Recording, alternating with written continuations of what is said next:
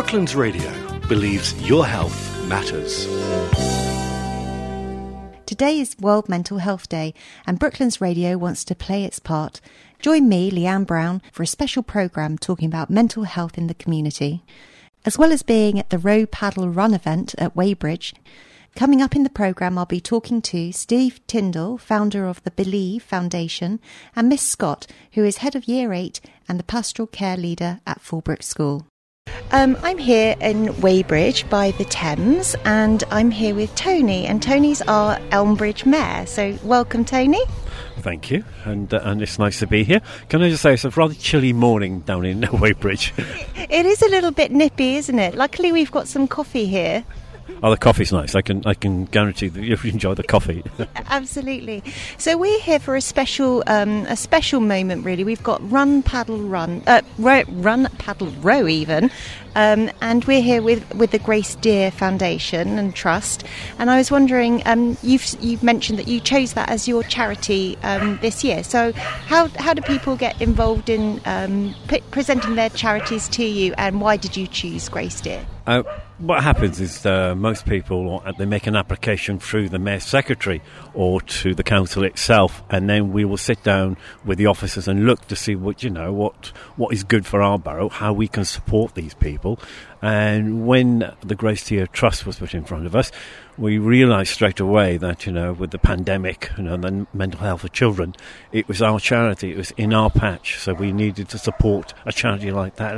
And to us, it's the right charity. So Joe, my partner, and myself made that decision that we would support the Grace Deer Trust. It does that. It definitely gets to the heart, and it's something inside you, isn't it? I find listening to Graham, it definitely not pulls the heartstrings, but it definitely makes you think, doesn't it? I have a 15-year-old daughter, and I see, the similarities of what's happening, not just with her. She's, I believe, a well-balanced child, but there must be lots of her friends who are not, do you know what I mean? So, and I'm encouraging my daughter to talk to people and to help people, and I think it's about talking to each other and helping each other, isn't it? Do you know what I mean? And I think that's the important thing we need to do. I think you're absolutely right, and I think that's probably one of the only really good things that came out of that pandemic. That we've actually been able to have the conversations that we're having today, and I think that's really important. It is. Yes, and I think so too, and I think that our children is our future, and if we're not supporting them, we're not supporting ourselves either, are we? No, absolutely. Well, thank you so much for taking 2 minutes of your time. You're a very busy man, and like we said, maybe we'll go and get a coffee now to warm ourselves up. I think I need a coffee now. Thank you. Thanks a lot. So we met a couple of weeks ago, didn't we? We did, Barry, yeah. Over in Weybridge. Now, if you could, tell us the story of your lovely daughter. Okay, so Grace was this beautiful girl that came along in our lives and changes our lives forever. She was just like all these other young girls out here in the rowing boats and getting ready to run. She had a fantastic life. She would, I know it's a cliche, but she would brighten up every room that she ever entered. But unbeknown to us, she had this illness, and it is an illness. You have to understand, the British public have to understand that mental health is an illness. You can't see it. We all put this mask on like I'm doing today. Put this mask on, and you can't see what's behind that mask. And unfortunately, we didn't see as a family, until it got a bit too late. And at the age of 13, Grace was really, really struggling with her life, and we just didn't realise. And when we finally found out, we tried everything we could do to save Grace. But unfortunately, this illness had taken hold. Like all illnesses, if you don't get it at an early age, it will take hold. So what I would say to you all today is just, as Judy has said, just look out for each other. Life, if we could just be a bit kinder to each other. Life doesn't always go in a smooth line. There's ups, there's downs, and there's some long downs, but there's also some great ups and there's some great times that we could all have. So, children, look out for your friends. Adults, look out. Just say, are you okay? And don't accept the first answer. Just say, are you okay? Ask again. Because I'm telling you, when you ask and people then realise that you really do want to just be there to listen to them, they will start to talk to you and they will start to tell you, actually, I'm not okay. And that's the start. That's the start that you can make, and I'm sure that we can all make a difference. So the Dear family can't believe all these rowers, all these runners, all these paddlers, all these canoeists, all these words that I never ever thought I'd be saying. I can't believe there's all these people. The Dear family cannot believe there's all these people that have turned up for Grace. Grace would be jumping about and hooting and just going mad now. So from the bottom of my heart, thank you very, very much. And you rowers and runners, thank you again. Thank you very much. I'm here today at Weybridge, and we're down on the river, and I have got some wonderful people here. So I'm just going to run past and see their names. So would you tell me who you are? I'm Matilda. I'm Ariana. I'm Martha. Emma Sumner. Catherine. Imogen. And what are we all doing here today? So we're here for the paddle down for the Grace Dear charity. Excellent. And so are you all paddling? Yeah. All of us. But not all together. So I'm in a K2 with someone else. And what is a K2? Tell me what a K2 is. So a K2 is, it's like a K1. So a K1 is a normal kayak, but a K2 is one with 2 seats. Ah, okay. So you've got a bit of a friend to go with. Fantastic. Me and Martha and Catherine are going to be in a K4 together with someone else from... Oh, fantastic. That's brilliant. And so how big are those paddles? Are they very big? They're very big. Well, what we have to do is we have to stand by our paddles, and if our hand can touch the top of our paddles, then it is a good paddle for us. Fantastic. So do you recommend people coming along and doing paddling? It's really fun. It's so much fun most of the time. And it makes so many friends. Yeah, it's a really and fun. Even if you work hard on one day, you can make it up because it's still a really fun club. Fantastic. That's Every week here we do we every other week we do a Wednesday race, and it's to gain your handicap.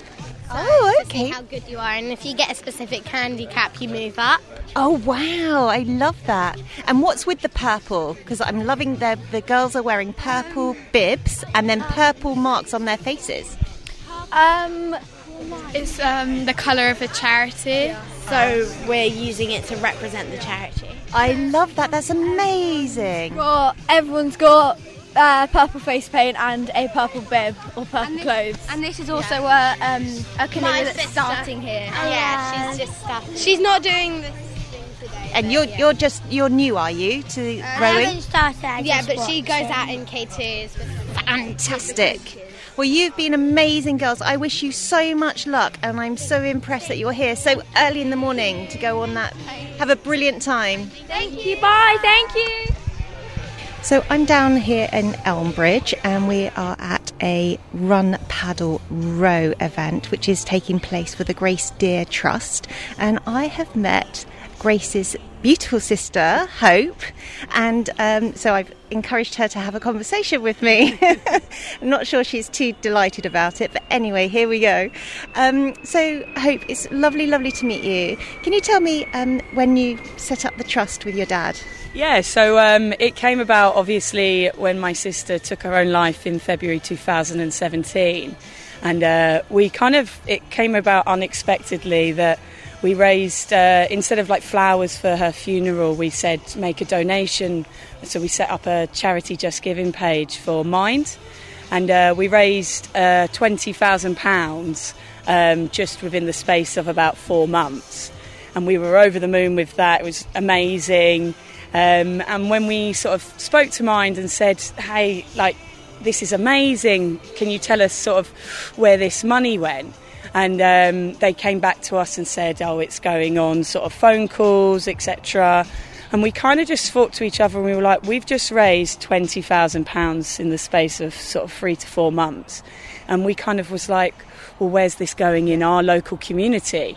And because Mind's such a national charity, that's kind of when we as a Dear family went, hold on a minute, Grace in general is such an amazing person, and she touched so many lives. You know, with the funeral we had sort of over 500 people there, from all ages, walks of life, from previous work, school, everything.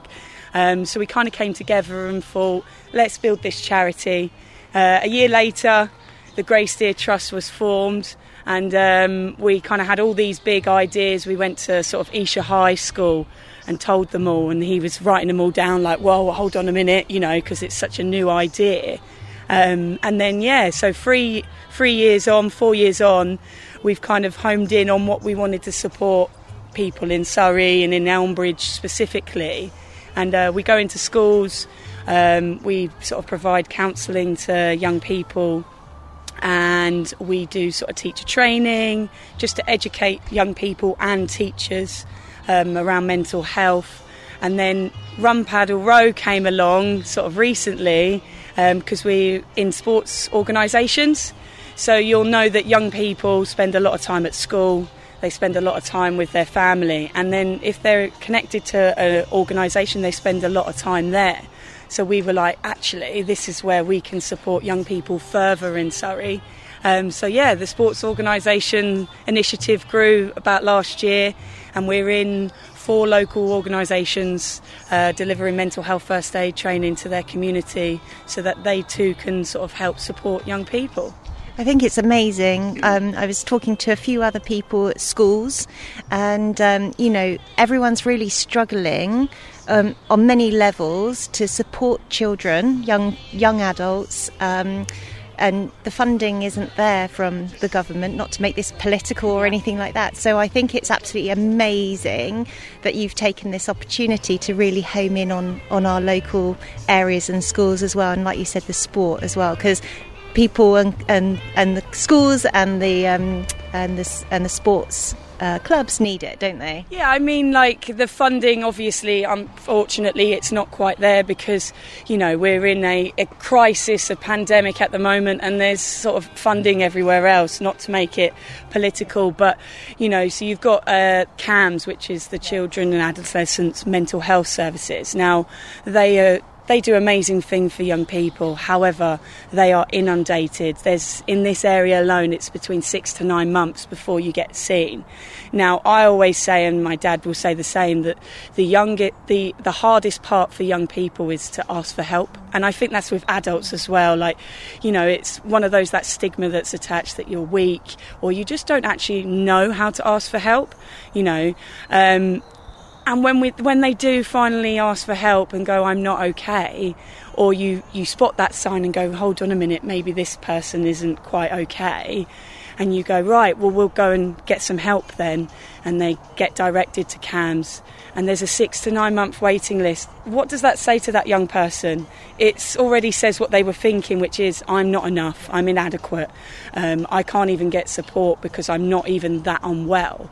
So that's where the Grace Deer Trust comes along with, you know, we do help schools with counselling so that each school in our area, we support 9 schools at the moment, they all have either a day or 2 days a week counselling service for those young people.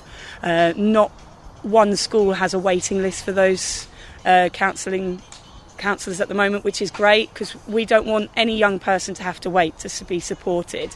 You know, if they broke their arm or their leg, they go straight to A&E, although it's a 4-hour wait sometimes. They get supported and they get help there.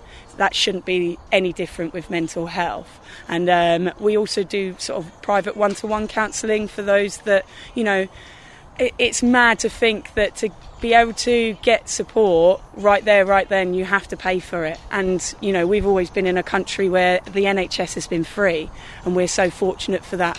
Why is mental health counselling any different, you know? No, absolutely. I'm 100% with you there. I'll be charging at the front with you.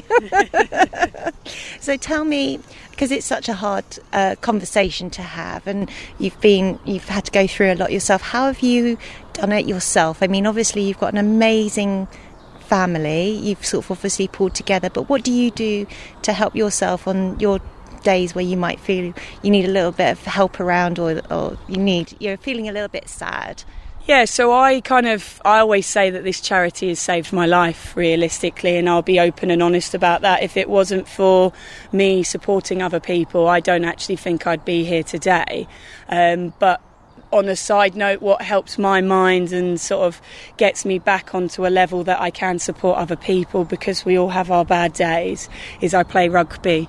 I'm actually going to play a rugby match today, so it gets my sort of aggression out in a controlled manner, sometimes maybe not so controlled. If you've seen ladies play rugby, you'll know what I mean. But it's like a family network. So yeah, I play for Sutton and Epsom Rugby Club, and they're like my second family. They're all really supportive, so I know I can rely on them whenever I need someone to talk to. Oh, thank you so much for taking time to talk to me. I really do appreciate it. I know we had the luxury of your dad, but I'm so proud and pleased that you got to speak to us. So thank you so much. Thank you for listening. Thank you for having me, and thank you for coming today. It's been great. Brilliant. See you later. See you later. As well as being at the Row Paddle Run event at Weybridge, coming up in the programme I'll be talking to Steve Tyndall, founder of the Believe Foundation, and Miss Scott, who is head of Year 8 and the pastoral care leader at Fullbrook School.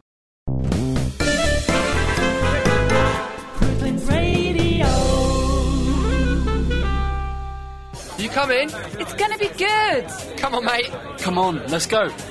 Don't miss out on your 2 COVID jabs. Don't miss out on the good times. Over 2/3 of 18 to 30-year-olds have already had their first COVID jab. It's easy, and there's plenty of ways to get yours done quickly. Visit nhs.uk/COVID vaccination to book yours now, or to find your nearest walk-in centre. Go on then, don't miss out. Starting from tomorrow, we unprecedented time. Experts discuss update. When things don't feel so good out there, make inside feel better. There are things we can all do to look after our mental well-being. Every Mind Matters can get you started with a free NHS online plan, showing you simple steps to help manage anxiety, sleep better, and boost your mood. For your mental health action plan, search Every Mind Matters today. Hi, I'm Jill Bennett. At Brooklands Radio, we believe your health matters. So why not join me at 1 p.m. on the third Thursday of every month for a 1-hour special show all about health. We cover lots of topics like what to eat, exercise, alternative health modalities, and mindset and self-esteem. I always have great guests who specialise in the topic of the month. So why not tune in? That's Your Health Matters on the third Thursday of the month at 1 p.m. I'd love to have your company.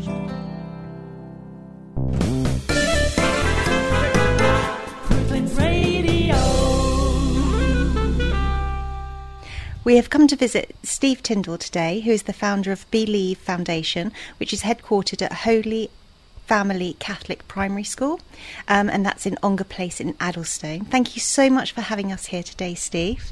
You're very welcome. It's lovely to meet you. So, Steve, I wondered if you could tell me a little bit about the Believe Foundation and why you decided to set it up. So the Believe Foundation are a mental health and emotional wellbeing charity. We work to support young people who are suffering with any form of mental health or emotional wellbeing problems. We work in the local area. We work with schools, primarily with schools and families directly, because we believe as educators we're perfectly placed to help young people.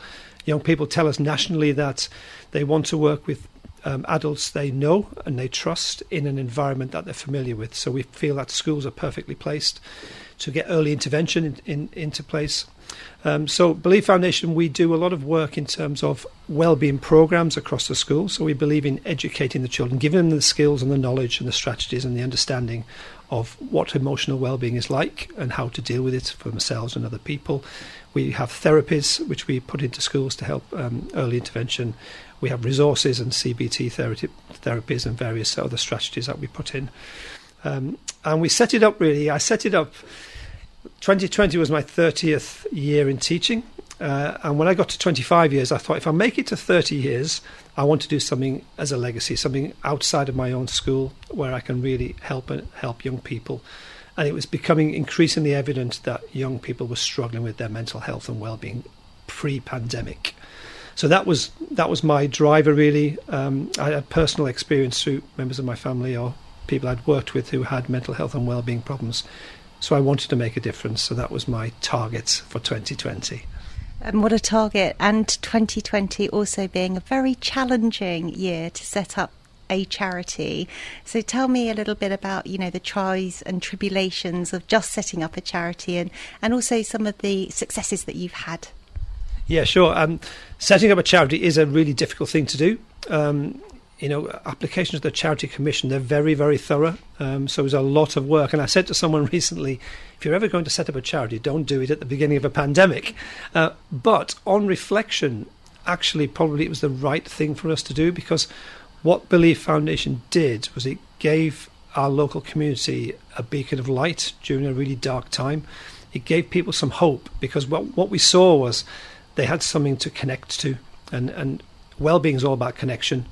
So people were, at first it was difficult because we had to do it all on Zoom and virtual things, but once we started to have restrictions lifted and we could do some socially distanced events, people started to flock to us and come and get involved. And I think that was a real boost for the community. So probably the timing didn't seem great, but it worked out to be quite positive for us. And certainly people backed us with their time and with donations. We've raised double what we anticipated raising in the first 12 months. So I think it's been successful all round. I was going to say that's a success in itself, isn't it? It's amazing achievement. And one of the things that struck me when I was looking and doing some research on the website and also just in general was one of these statistics, which was that 1 in 6 children from the age of 5 to 16 have been identified as having a mental health issue or a problem with their well-being.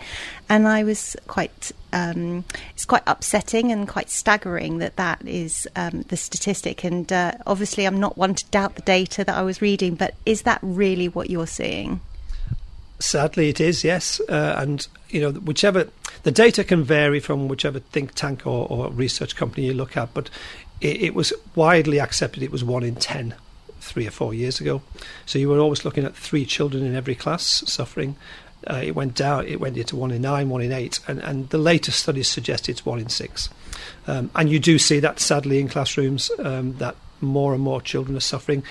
It's not just the children, it's coming from family issues, people are under a lot of pressure. The pandemic has just exacerbated the whole thing. Job security, being locked in at home, spending more time, changing patterns, lack of activity, physical activity, but the biggest issue is the loss of social connection, and more children have struggled. So we need to be proactive, and we need to do something now, and we need to help these young people turn their lives around quickly.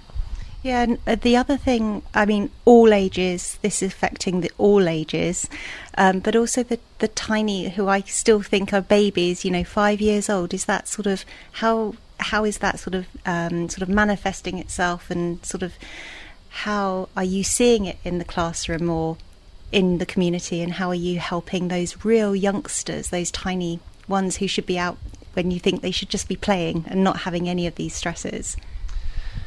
Yeah, look, we know that young people, it sounds a cliche, but they're a bit of a product of their environment. They react, and young people, children need to feel security.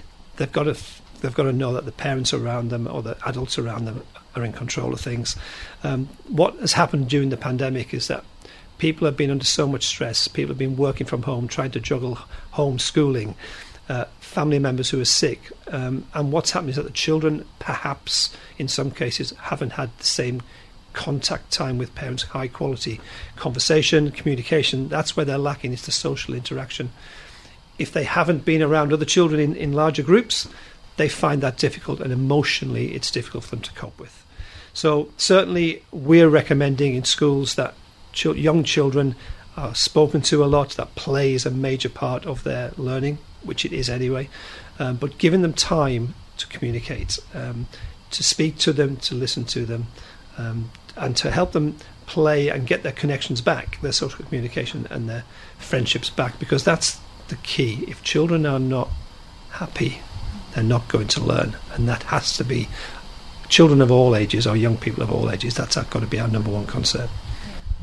Absolutely. And I was also thinking, just as you were speaking there, that you talked about you wanted to set up something before the pandemic. So this isn't because of the pandemic. This mental health issues have been sort of bubbling away, I guess, and then it's sort of imploded, I guess, because of the pandemic. Is that right? That's absolutely right, yeah. There was a major European study done in 2017 of 24 nations across Europe of 15-year-olds. And tragically, our 15-year-olds finished top of the table in terms of anxiety and stress, and bottom of the table in terms of life satisfaction and happiness.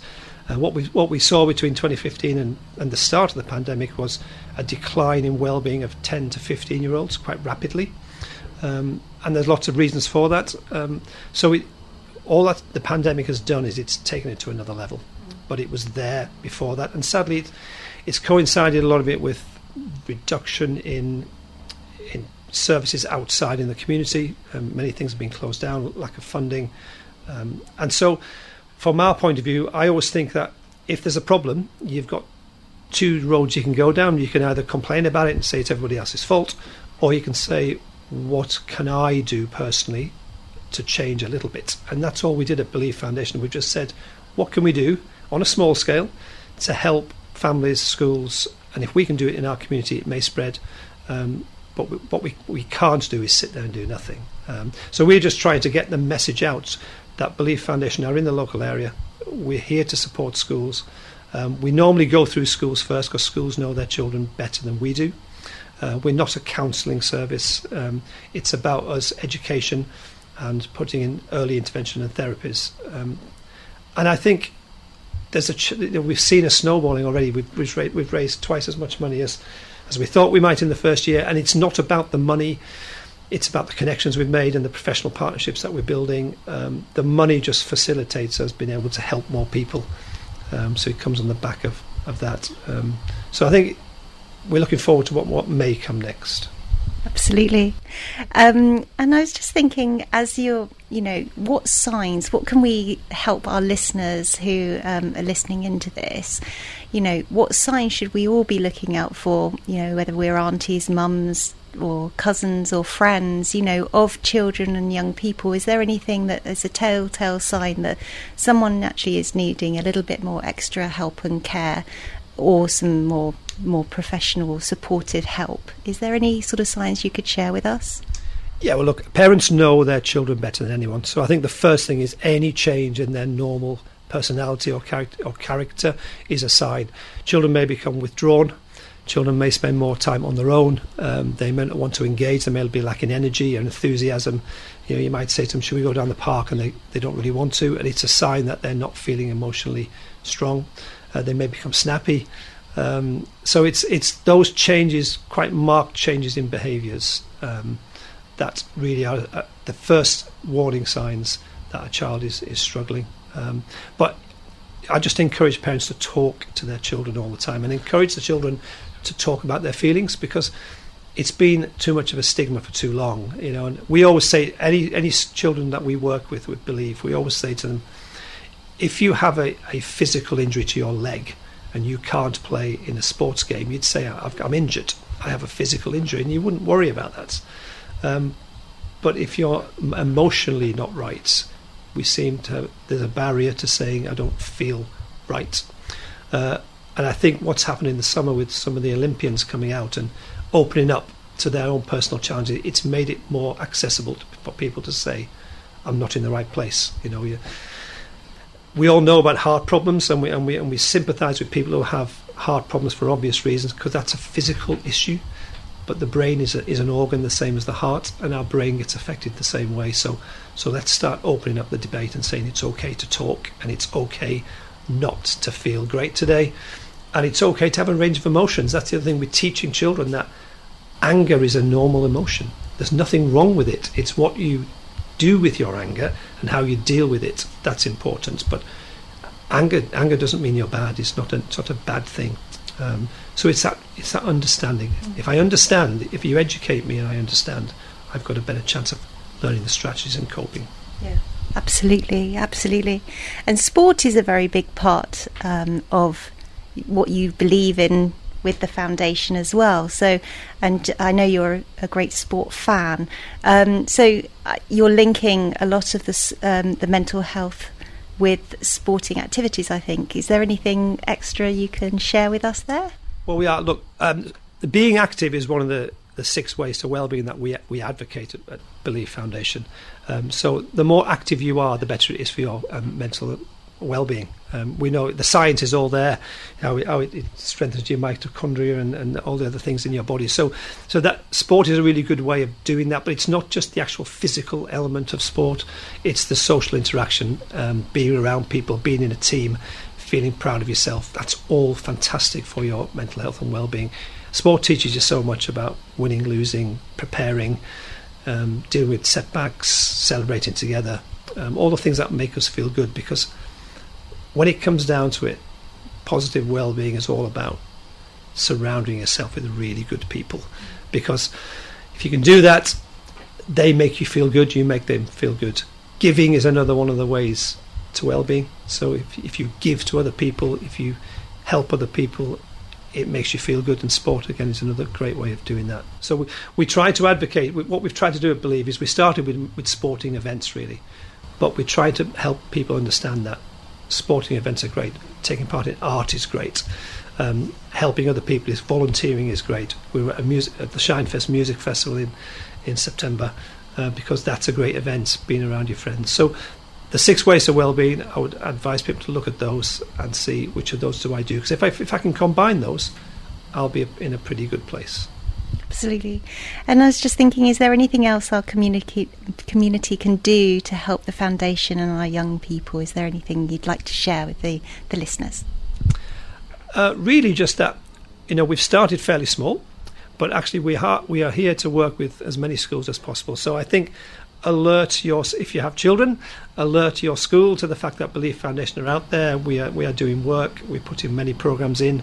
We're looking to do more this year, and that's the best way to help the children. The children have said themselves that young people we trust in an environment we're familiar with, we're better than school. They spend more of their waking hours in school during term time than anywhere else. So that's a great place to start.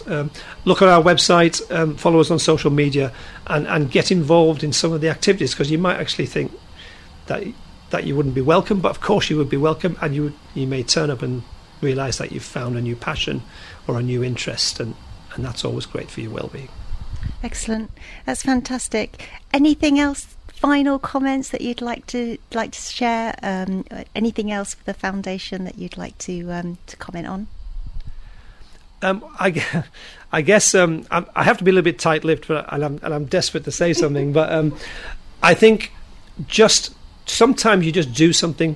So we started out just wanting to make a difference to one family, one school, and what we've realised is that 12 months, 14 months on, other people outside our local area are recognising what we are doing, and then. So we've got some exciting news to announce next week, some really exciting news, which just actually what it's proven to us is that by helping somebody, it snowballs quite quickly. And if we can continue, if we can all do that, if we can all look after somebody else's well-being, just one person each day, then you've made a difference to the world. And that person will then help somebody else, hopefully. So just one person a day, if we can do that, then you're doing a great job. I like that message. It's that pay it forward. I love that. That's awesome. Thank you so much, Steve, for speaking to me today and sharing your knowledge and updating us with the latest news.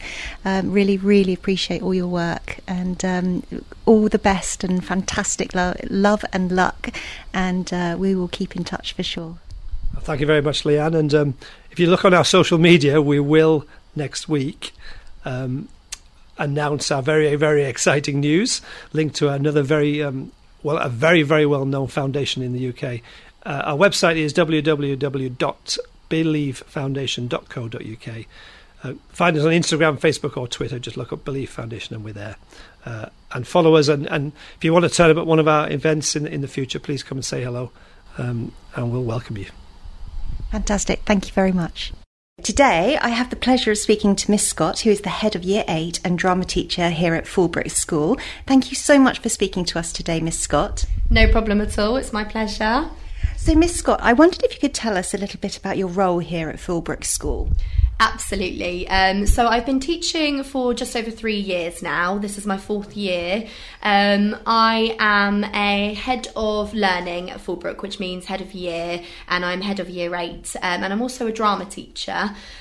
For me, I think it was always about the pastoral care of our young people. I became a teacher. I love my subject. I love drama. But for me, it was always about looking after our young people. That's why I became a teacher, was to teach. And so that's kind of how I've fallen into the pastoral route, and I really enjoy it. I absolutely love it. And actually, it is something within schools. Generally, teachers tend to go down one of 2 career paths, which might be pastoral, which is more about the care of our young people, or curriculum, which is more kind of subject-based. So actually, pastoral is about learning how to support our young people and their mental health and their well-being. Brilliant, fantastic. And I'm really particularly keen to explore with you your experience around our young people and their mental health well-being. Understandably, the pandemic has added a lot more pressure to what was already a fragile situation, and with our children and their mental health and well-being. And I just wondered if you could share your experiences with us, and your school's experience pre, during and post the pandemic. Yes, definitely. So since the pandemic, kind of post-lockdown, shall we say, we have certainly seen an increase in numbers with students that are coming forward to talk about how they feel in terms of their mental well-being, which is obviously a very, very positive thing. I do think that mental health is being spoken about more openly in schools, again, which is really, really important. And actually for us as teachers, particularly as pastoral leads, as those people that are responsible for our young people's mental well-being, that actually, you know, we have to put on so many different hats every single day. We are teachers. Sometimes we take on the role of a parent. We're a mentor to our young people. We're a social worker, and now we are also a mental health support, a mental health, a well-being support for our young people. And actually, we need more specialist support for our young people, and that's not always easy to access. We have lots of charities and things that we can put our young people in contact with. However, waiting lists can be long for particular external agencies, so it can be very, very difficult. But obviously we do everything that we can in school to support our young people, and that's obviously our role as teachers. That is why we go into teaching, is because we want to help our young people and to look after their mental well-being. Yeah, absolutely. And I was just wondering, as you were talking there, is there any are you finding more girls coming to you, or is it boys, or is there an equal amount of children and young adults coming to speak to you about their problems and their issues? So I think we do see more females coming forward to talk about how they feel. I think that, generally speaking, girls can be a little bit more expressive with how they feel. But that doesn't mean that our young men aren't struggling with their mental health. And I think that's a really important thing to note, actually, is that just because somebody is talking about how they feel, that's excellent and we can support them. But equally, if somebody's not talking about how they feel, that doesn't mean that there's not a problem. And I think with lots of our young boys, and actually it's a wider societal issue, is that, young men can't talk about how they feel and shouldn't talk about feelings. And obviously that absolutely shouldn't be the case.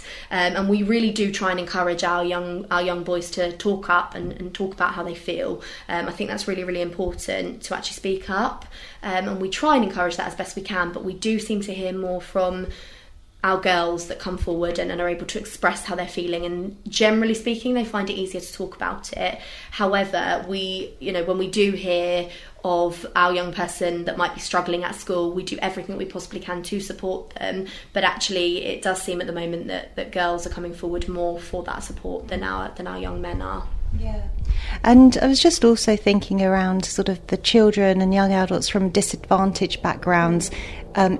Does this make it more difficult for people to be able to reach out and get that help, or is it equal again? Absolutely. I think, low-income families will suffer with other difficulties in their lives, whether that might be not being able to access particular clubs or doing things after school, whether that be from a financial perspective. You know, obviously all of our school clubs at school are free and are for all of our students to attend. But obviously if students want to do dance or a particular club outside of school that might cost money, then there's not always that provision for our low-income families. Also, we find that certain low-income students, they might be a young carer, they might need to go home and look after somebody at home, or they might need to be back home for a younger sibling that's coming home from school because their parents are at work. And so things become really, really difficult to juggle, and that then in turn can lead to mental health struggles for those young people. We also find that some of our lower income families find it more difficult to actually reach out and ask for that support. And also, obviously, they are less able to afford any kind of private support. And although, you know, when you get through and you have a CAMS, a Children and Adults Mental Health Services referral, the support that you receive is fantastic. You know, it's second to none. And the NHS works so hard on that. But waiting lists, unfortunately, are very, very long.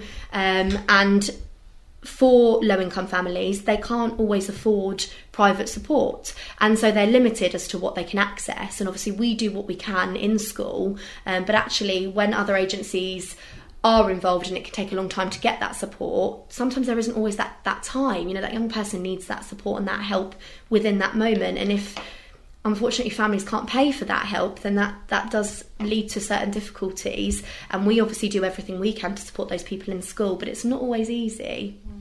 No, absolutely. And that really sort of comes on to sort of the challenges of schools and some of the funding that we were talking about earlier before we went live with our interview.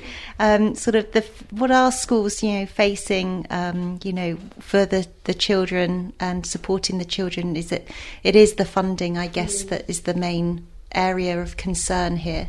Yeah, absolutely. I mean, it is very, very difficult, and we are stretched in schools, as are the NHS. You know, Children and Adults Mental Health Services waiting lists are huge, and lots of people are finding post-pandemic that they need more support. And obviously it's been a really difficult time for our young people. I think, you know, sometimes we moan about being locked away for such a long time, but actually it's been so detrimental to their development and the way that they respond to one another and the way that they learn to be at school, because they've almost forgotten. And actually to sit in front of a computer screen in your PJs is a lot easier for some people than coming into school, and it's been a real shock to the system. And so actually, in terms of funding and things, we are stretched as schools. I know obviously the NHS is very, very stretched as well, and there's only so much that we can do with the funding that we do get for mental health provision. At Fullbrook, we are very, very fortunate in that we have Icon, which is a charity, on site, and so lots of our young people go over to Icon and they're able to access support from that charity, which is a fantastic provision, and so many of our young people take up that opportunity, which is amazing. But actually not everybody wants to receive that support at school. Some people do want to receive support in a slightly more private location, and there are lots of fantastic charities out there, such as Young Minds, which we often point our young people in the direction of, because they're fantastic and they offer free support online as well. And as we've said already, the waiting lists for CAMS are absolutely huge, unfortunately, and that is something that we are dealing with at schools. We do everything we can and we put everything in place that we can. Something that has actually come from the pandemic, when we came back after lockdown last year, we opened up the Hub at Fullbrook, and the Hub is essentially a safe space for our young people to go if they are struggling with their mental well-being on a particular day. In the Hub is Miss Williams, who is our inclusion officer at school, and young people can go and they can sit in there, they can play games. It's a real safe space, and they can go and use that if they feel that they need to at a break or lunchtime.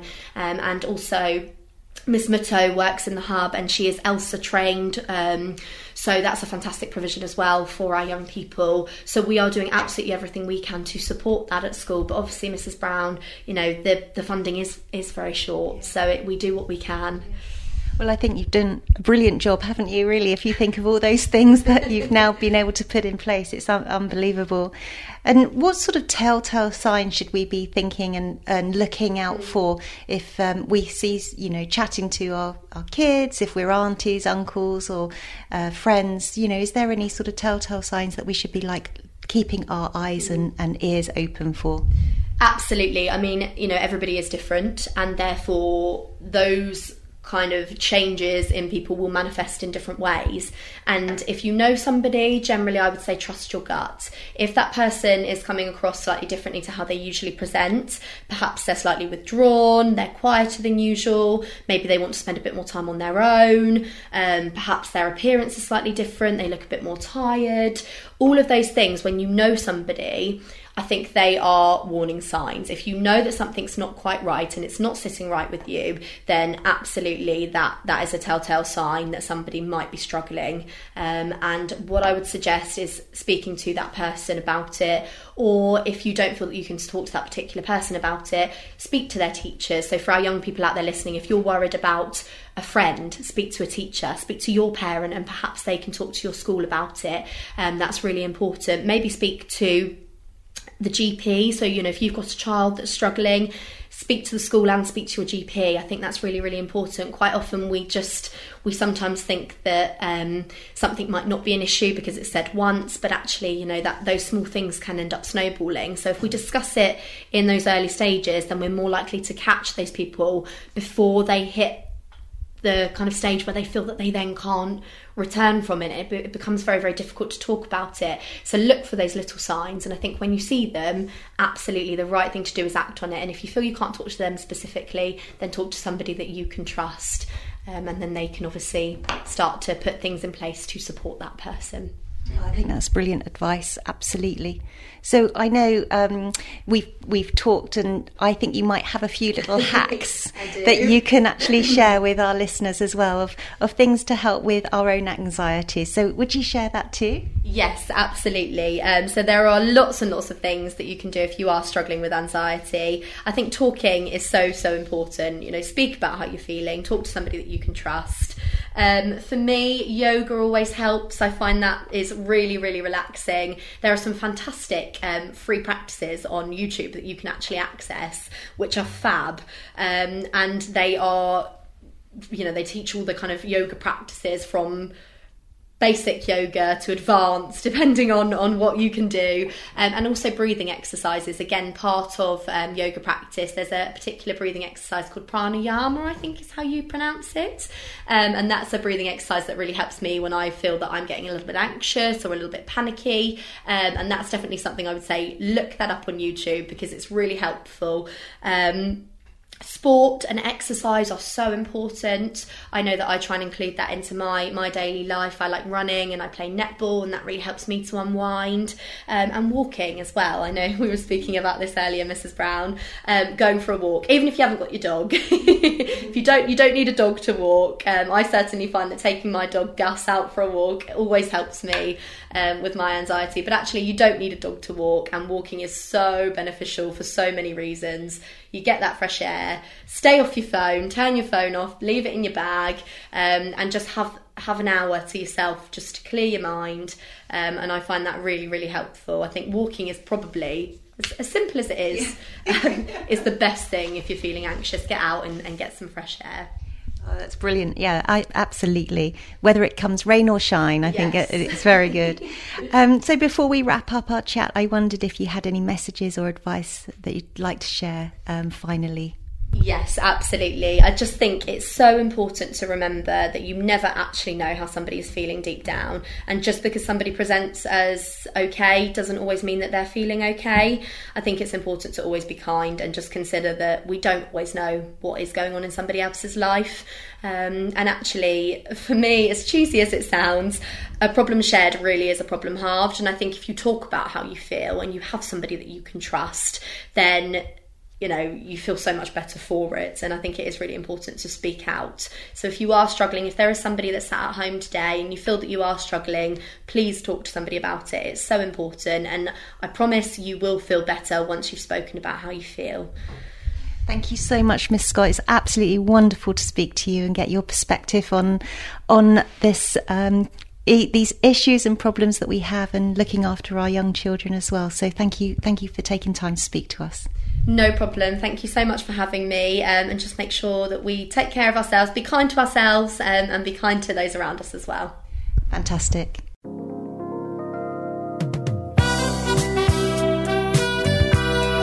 Brooklands Radio believes your health matters. Thank you to Leanne Brown for that special programme for World Mental Health Day. And Leanne was at the Row Paddle Run event at Elbridge Canoe Club in aid of the Grace Deer Trust for Mental Health, and was also talking to Steve Tyndall of Believe Foundation at Holy Family Catholic Primary School and Miss Scott, drama teacher and head of Year 8 from Fulbrook School, about pastoral care. Join Jill Bennett for the next edition of Your Health Matters on Thursday the 21st of October at 1 p.m, when Jill will be featuring mental health.